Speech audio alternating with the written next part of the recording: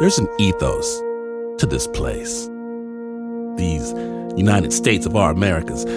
This ethic, this belief, it tells us that no matter where you come from, if your children are born in this place, then they are of this place. That if you pledge allegiance to the flag of the United States of this America and to the republic for which it stands, one nation, work hard, under God, take care of your family, indivisible, keep your head down with liberty, white picket fence, and justice, two-car garage for all.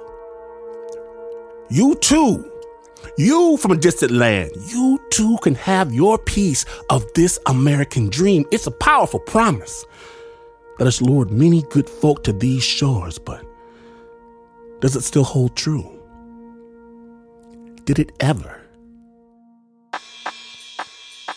Today on Snap Judgment, we put this notion to the test. One man seizes hold of the promise to write his own chapter of our American story, calling it The Country Doctor. My name is Glynn Washington, and my humble task is making radio great again and again when you're listening to Snap Judgment.